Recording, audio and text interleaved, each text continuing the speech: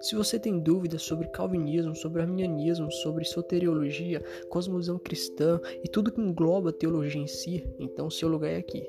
Esse é o BARBA e BÍBLIA podcast. Eu sou Rafael Neres, sou formado em teologia e tô aqui para tirar todas as tuas dúvidas. Então fica com a gente e segue a gente que já tem o primeiro episódio. Tamo junto e é nóis!